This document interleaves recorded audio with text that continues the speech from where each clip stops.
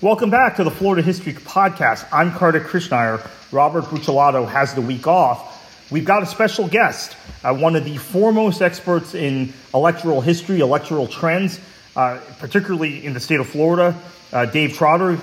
Some of you know him from the Political Hurricane and his work with us at the Florida Squeeze. Dave, you're in Europe currently. How are you?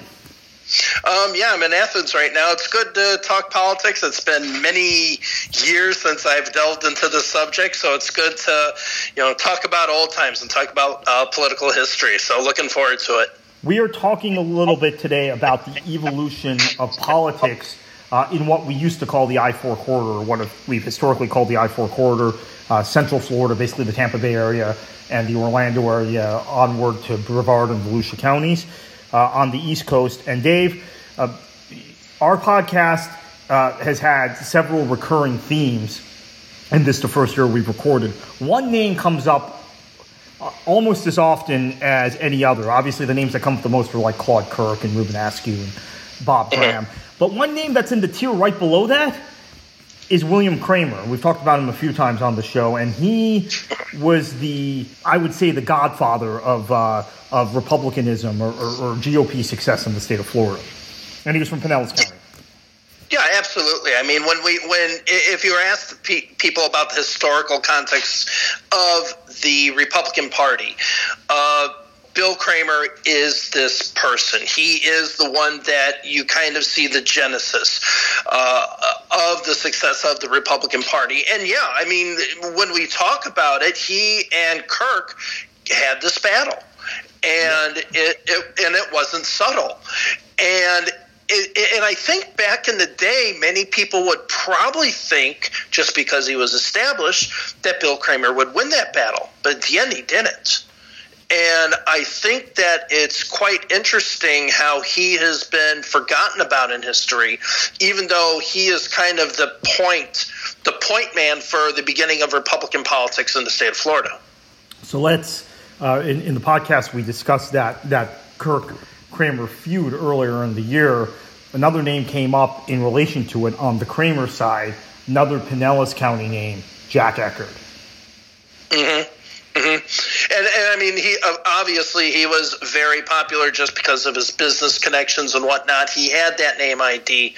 And pretty much the Pinellas County Republicans at that time, and it pretty much has gone continuously till today, a kind of this moderate Republican mold. So one thing about Kramer, when we think about Republicanism and when it started, when Kramer got into Congress, which was mid-1950s, so 1954, 1955, he pretty much was of that Nixon mold, I would say. So we didn't have the Barry Goldwater movement or anything like that. The right wing is, part of the Republican Party. So it really was this kind of center-right type of Republican, and that's what Kramer was. Eckert was the same as well. And so they didn't rock the boat.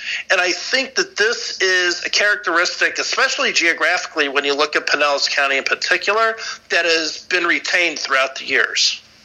So moderate Republicanism has its roots in Pinellas County in the state of Florida. And we talked about this previously on the podcast with Robert, that Pinellas County Republican was a very moderate Republican, pretty liberal on environmental issues. Also, significantly, when you contrast it with the Democrats that defected and supported Claude Kirk in 1966 and in 1970 and had supported Carswell and supported those sorts of Kirk-aligned candidates in the Republican Party, a very moderate party on race. So you had a lot of Northerners, you had a lot of people from Pennsylvania, Ohio, and the Midwest that were more liberal or more moderate on racial issues that brought their Republican affiliation and identification with them from up north, created a Republican Party in a monolithically conservative and Democratic state and conservative on race. Jim Crow state, dominated by the Democrats, created a Republican Party which was then very moderate on racial issues. Guys like Kramer and Eckerd were much more moderate on racial issues than most Democrats in the state. They were to the left than most Democrats in the state on racial issues. Then suddenly, with Claude Kirk defeating Robert King High, an election we've talked about a lot in previous shows, that begins to change, and the Republican Party becomes the party of white resistance. And George Wallace, obviously, in 1968, runs for president and gets a lot of those votes. Talk about the split there between Pinellas County Republicans and then the type of Republicans we would see begin to build in the other counties in Central Florida.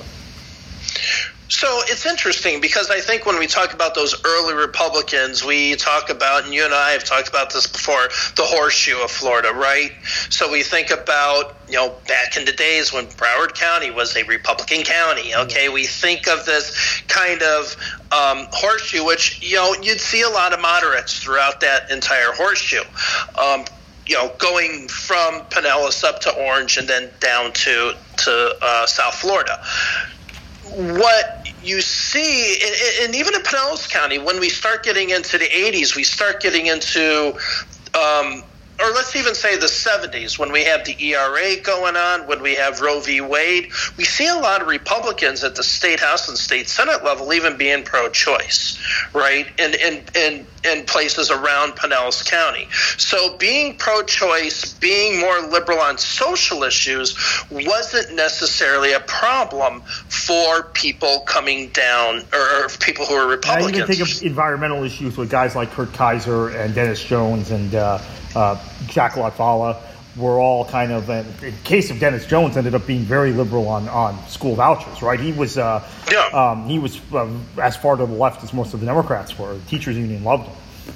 Yeah, absolutely. And this is a characteristic that I don't say is as strong as it was before today, but definitely you can kind of see that characteristic still in comparison to other Republicans in the states. Okay, and what's interesting is this dynamic really hasn't changed.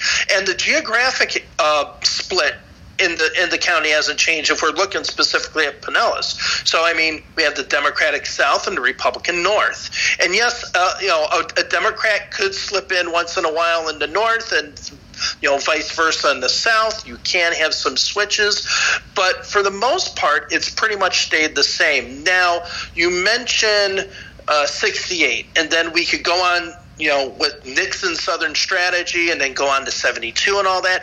You start seeing a different kind of Republican emerging out of Central Florida. And when I mean Central Florida, Orange County, Seminole County, Brevard County, I don't think that we can discard Brevard County. Yeah, and actually when talking about at this time. Want to jump in, sorry, Dave, for a minute, to mention, I neglected to mention him earlier, Ed Gurney, an ally of Claude Kirk's, an ally of Richard Nixon's, coming out of Brevard County at that same time.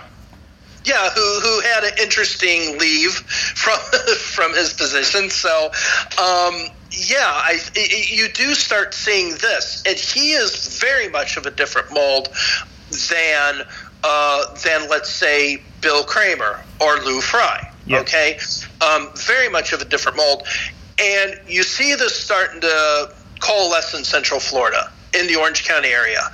And when we start getting into the 80s, we start seeing this coalesce not just at the congressional level, but at the state level, because even in the 80s, we still had a state that was kind of it's voting Republican on the federal level, but at the state level, it's still voting Democratic, right? It still kind of had this ticket splitting thing. We started to see it erode in the 80s, but definitely in the 70s, there was this big split. There was this big difference. But then in the 80s, early and mid-80s, we start seeing social conservatives become part of the mold. We start seeing Dan Webster, who's now a congressman, as a member of the Florida House. A little later on, we start seeing people like Tom Feeney. We start seeing people like Bruce McEwen.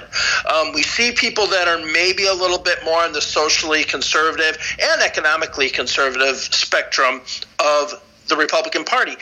And many times they would clash with people from Pinellas County. Yeah. This was kind of like a power struggle thing. So we do see that change in Central Florida, and the Reagan Revolution really kicks it off, and that's where we see the explosion. And also, I mean, we think of Republicans during this time, Paula Hawkins, right? Yeah, from Winter Park, I mean, right. So exactly. So 1980, and although Paula Hawkins was a little more moderate than the other names you mentioned from that part of the state. Exactly, yes. But the 1980s, I think the Orlando area became very much the epicenter of Reagan conservative republicanism in the state of Florida.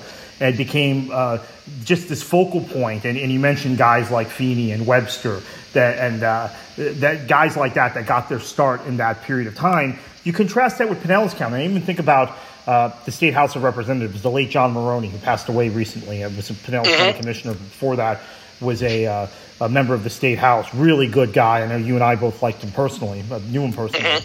Had a lot of time for him. He was a Republican. He clashed with Dan Webster so much when Dan Webster was Speaker of the House, and Maroney was a member of the Republican caucus representing central Pinellas County, really in the state legislature, that they moved his parking spots several times. They moved his office. They stripped him of committee assignments. That was, to me, very indicative of the clash between Pinellas County Republicanism, a very moderate, kind of pro-environmental, soft on social issues type Republicanism, and the hard-edged Reagan era conservatism that Dan Webster represented, which then manifested itself in all the craziness of the anti-Clinton years, when the Republican Party became this very extreme party in opposition to Bill Clinton in the 1990s. And what's interesting about that, so let's just go back. I'm just going to go a little bit back to the 80s. So we do see this conservative bubbling up in Orange County, Seminole County, places like this. Okay, so we do see this hard conservatism going. But, and you're right. So it's this Reagan Revolution republicanism that's happening in Central Florida. And when the Republicans take over the House, when they take control of the House, who's in these leadership positions? It's the people from Central Florida, right? It's Dan Webster who becomes the speaker, and other people. Tom Feeney eventually gets there. So we see, Tony Jennings, president of the Senate. So we see this. We see the center of power in the Republican Party is in Orange County in particular.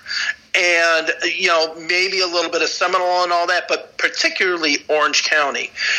But around 1992, so at the same time the Republicans were starting to take control of the House and the Senate, you also start seeing the change of Orange County to becoming more Democratic.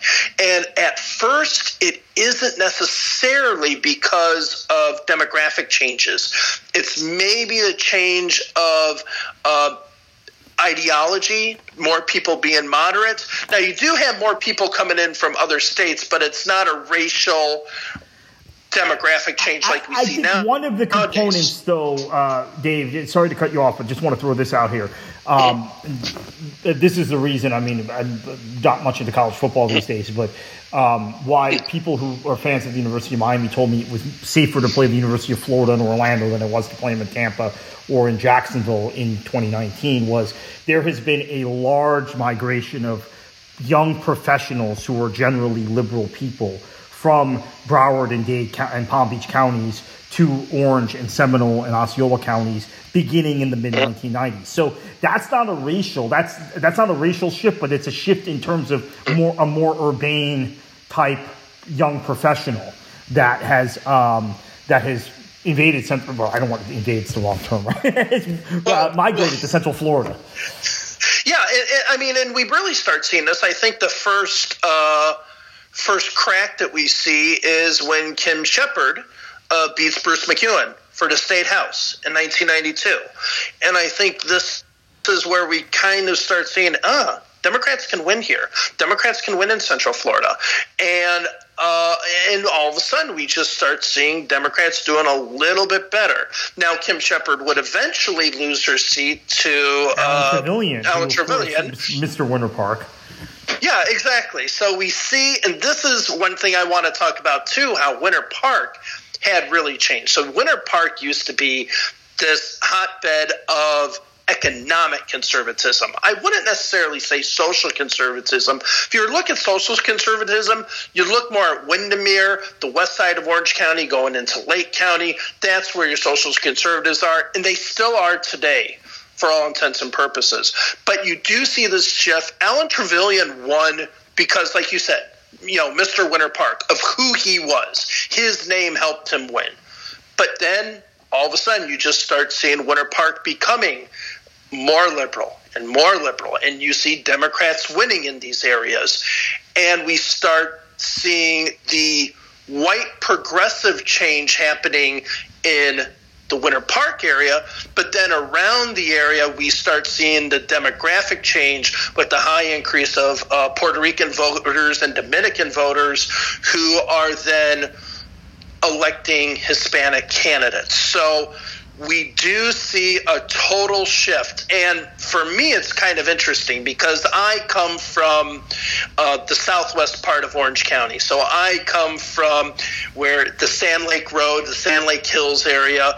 And I never thought when I started politics in 1992 that the member of Congress, the state house, and the state senator would be all Democratic. That just blows my mind nowadays. So it has shifted drastically.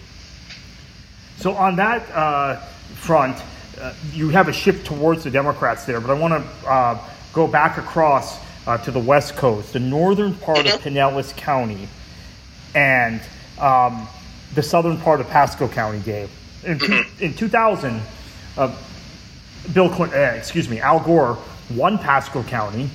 He won Pinellas County by a healthy margin. And then you began to see things shift to the point where I think it shocked a lot of us on election night, but it was one of the first signs to you and me as seasoned observers of Florida politics by 7:50 p.m. Eastern time that Hillary Clinton was in real trouble in the state of Florida when we saw precincts from northern Pinellas come in, and we saw the margins Donald Trump was carrying places like the countryside area, near and Oldsmar and these areas, the kind of margins, Tarpon Springs, that were coming in against Hillary Clinton.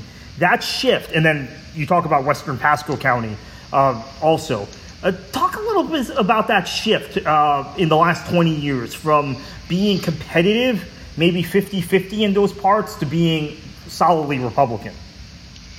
Well, and it's kind of interesting, too, because right before that election, you had Carl Zimmerman winning a state house seat there. So it was starting to look like it was switching over to the Democratic side, this North Pinellas, at least the North Pinellas area. But yes, back in the day, back in the early 90s, you had Deb Pruitt holding the seat, but then she no longer had it. And this is I don't know if it's still it's the traditional number 46 seat, the House District 46 that we always had. But even after she lost it, Heather Fiorentino, who took the seat for the Republicans, voted very moderately, like a classic Pinellas County, even though this is Pasco, Pinellas County Republican, because of the 50-50 nature of that seat, or the kind of liberal Republican nature of that seat. Now, you can't get any kind of moderate out of Pasco County. I mean, it's gone hard right. Yes, it has. Pasco County has definitely gone hard right, and I think that what you have to see is the population increases that have happened in Pasco County. So if we're not looking at state house seats, but just looking at Pasco County as a whole, we have to look at what's happening in the eastern part of the county, what's happening in Zephyr Hills, what's happening in Dade City, and the explosion of, quite honestly, conservatives coming from up north to retire in those areas. So this is one of the things. So we could compare, I think, Pasco County to Volusia County here. So if we look at Pasco County, 20 years ago, Newport Richey, that was the center of attention. Newport Richey, you do well, Newport Richey, you can do well in the county. Now you have more people in the east who are more conservative. the power of Newport Richey has diluted. Same thing in Volusia. You could say Daytona Beach 30 years ago. Daytona Beach was where you wanted to win.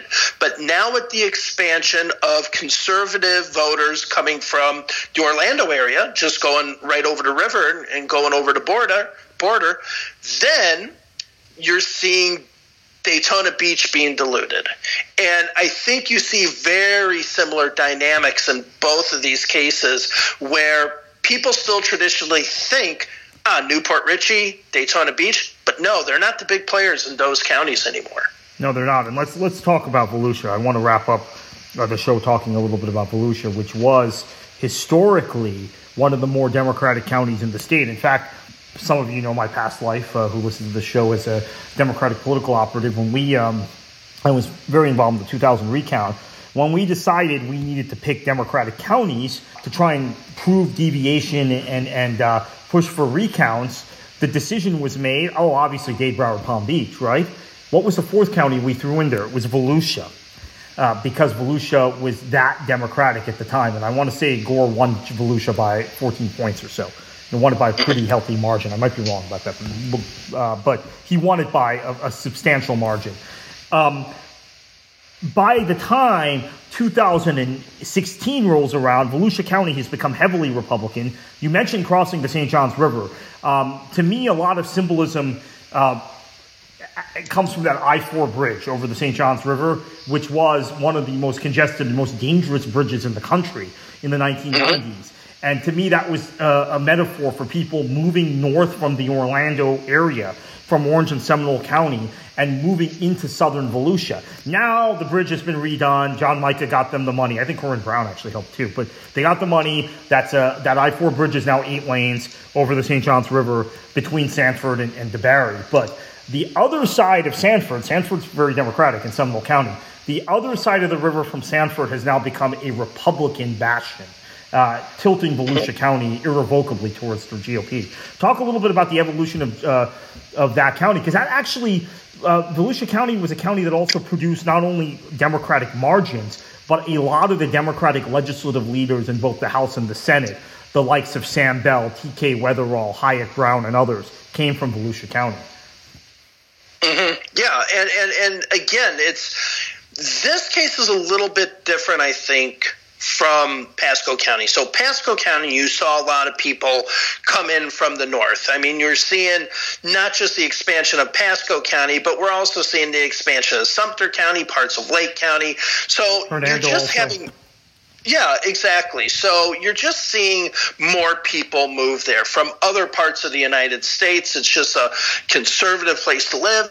That's where they go. But what we have going on in Orange or in Volusia and Seminole County, it's not a coincidence that as Volusia County becomes more Republican, Seminole County is becoming more Democratic. That is not a coincidence. That is because we are seeing this population shift, go from Altamont Springs, the Wekiva Springs area, Longwood, and places like that, further north. So a lot of people, and I know many people who used to live in Longwood and now live in Deltona, or they live in Flagler County, okay? So they have pushed over the river and have gone that way, and now Deltona, the land, these are the center. This is the political power base of Volusia County.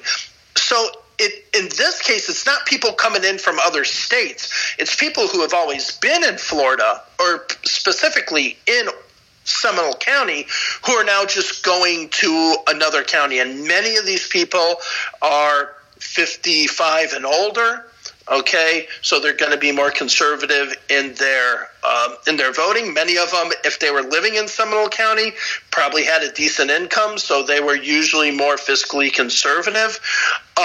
This is why you're seeing the change. And again, as Seminole goes more Democratic, it will probably, my projection, and this isn't scientific, this is just based off of just kind of looking at it at face value, Seminole County could trip over to the Democratic side in the 2020 election, and maybe by a good 5 or 6%. But Volusia County will also see maybe a switch the other way, and it's because of this population shift that we're seeing.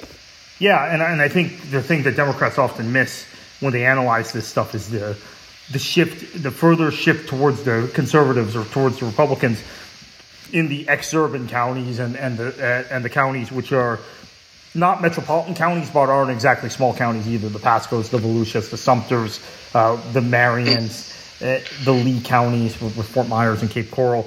Last thing before conclude, Dave, I want to ask you about Hillsborough County, because what we've seen in Hillsborough County is an evolution from a very kind of southern, conservative Democrat with a mixture of ethnic Italian. There's a lot of Italian Americans. Tampa also. We're going to talk about this on a future show, hopefully real soon.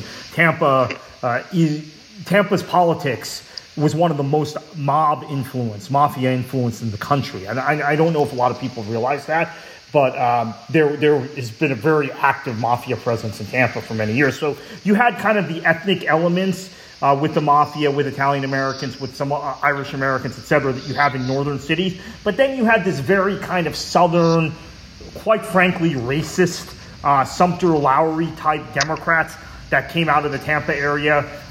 You had in Sam Gibbons, a leader in the National Democratic Party, very liberal, New Deal type Democrat. But what eventually happened is urban Tampa got squeezed by suburban Hillsborough County, which has become more and more Republican through the years. Mm-hmm. Yeah, and that, so this is also, I think, now I don't know, I don't have the demographics of it, so I can't say with as much confidence as I can with Volusia County.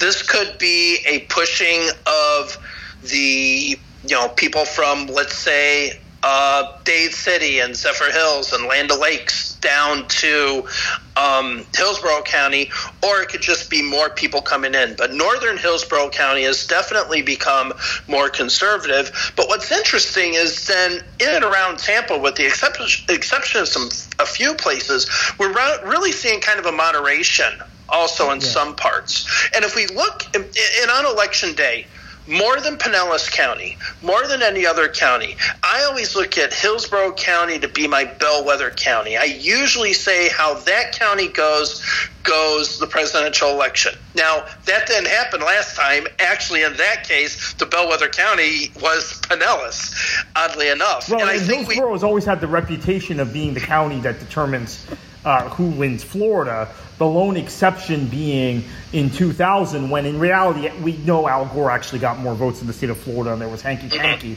So that was the exception, even in governor's races. So even though the Democrats are winning Hillsborough County now in governor's races, we see the Democratic percentages cut in terms of their margin of victory cut. So Hillsborough is still important as a bellwether, but maybe not who wins and loses Hillsborough anymore, but the margins in Hillsborough.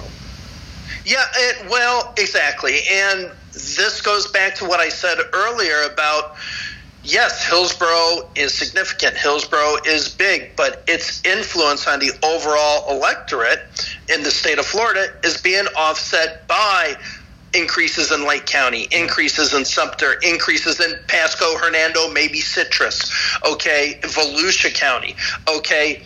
So there is a tendency to forget about these areas of population explosion that is benefiting the Republicans and the conservative movement, that people still just look at, we win Hillsborough County, we'll do well. No, the state is starting. It's already a spread out state as it is, but it's even becoming more spread out. And to sit there and say, one can target here, one can target there, and win an election, I don't think that's the case anymore. You can't just say, let's run a bunch of commercials in the I-4 corridor and we'll do fine. No, you really have to have a pure statewide strategy in order to win in the state of Florida today. Something you didn't need to have 30, 40 years ago, especially when South Florida was really competitive. You could put a lot of effort into South Florida, and that would be fine. But it has changed. Yeah, and I think we've seen the percentages of the state's population that are centered around large urban areas not necessarily increase versus some of the outlying areas, especially if you consider the outlying areas of Tampa and Orlando and Jacksonville really voting more like exurban areas than like core urban areas. So, Dave, this is a great discussion. We're going to leave it here, but we'd love to do this again soon. Maybe pick your brain on another part of the state and some of the historical trends there, or some other historical figures in Florida politics. There's always an open invitation for you. Awesome. Thank you very much. Appreciate it. Great. Thank you, Dave. And you can find the Florida History Podcast wherever you find podcasts: Apple, Spotify, Google, Radio Public, Breaker, et cetera, et cetera. So thank you once again for listening.